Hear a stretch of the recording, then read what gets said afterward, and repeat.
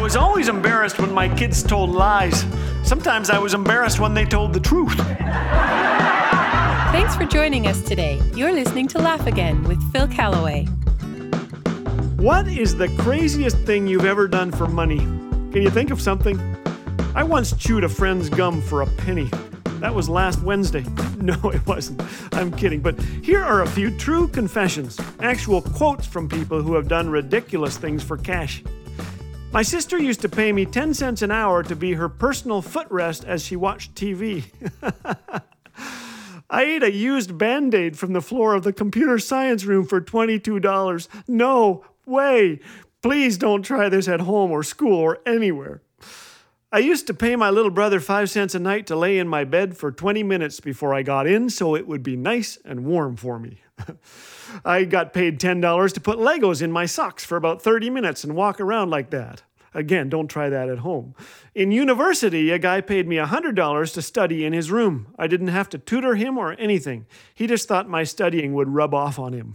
I wish it worked that way. Years ago, a Chicago radio station offered $10,000 to a listener who could devise the most outlandish way to get the money. The challenge attracted more than 6,000 full-tilt crazies. The winner was Jay Gwaltney of Zionsville, Indiana, who consumed an 11-foot birch sapling, leaves, roots, bark, and all. For the event, he donned a tux and dined at a table set elegantly with china, candles, sterling silver, and a rose vase. Armed with pruning shears, the university sophomore began chomping from the top of the tree and worked his way, branch by branch, to the roots. Talk about a massive birch leaf salad.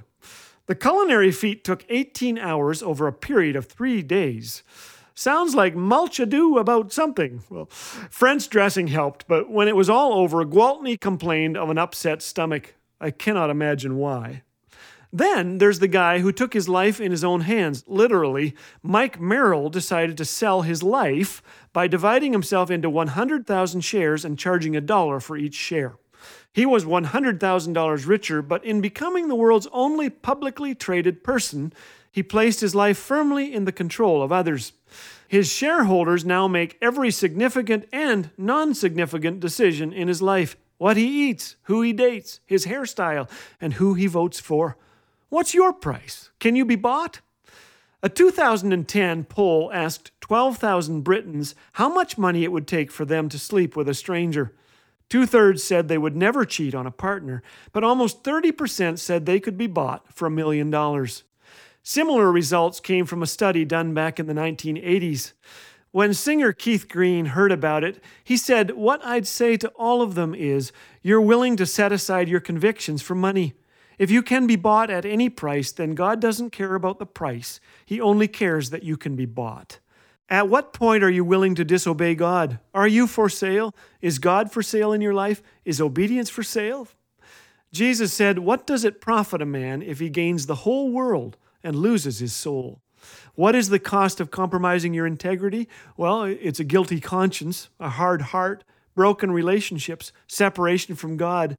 And what is the reward of keeping your integrity? The joy and peace of doing what's right. If you've compromised, there's forgiveness by God's grace through faith in Him. Let's walk with integrity today. And if you're ever tempted to eat an 11-foot birch sapling, don't. Just ask Jay and his upset stomach. Evidently, the bark was worse than his bite. Laugh Again exists to help people discover the hope and joy found in Jesus through the unique use of storytelling and humor, all grounded in the truth of God's Word. One listener wrote, "Each morning my children and I tune in to Laugh Again. It always makes us laugh. It sometimes makes me cry. It always helps us look to Jesus." For more information, visit laughagain.org. Laugh Again, truth bringing laughter to life.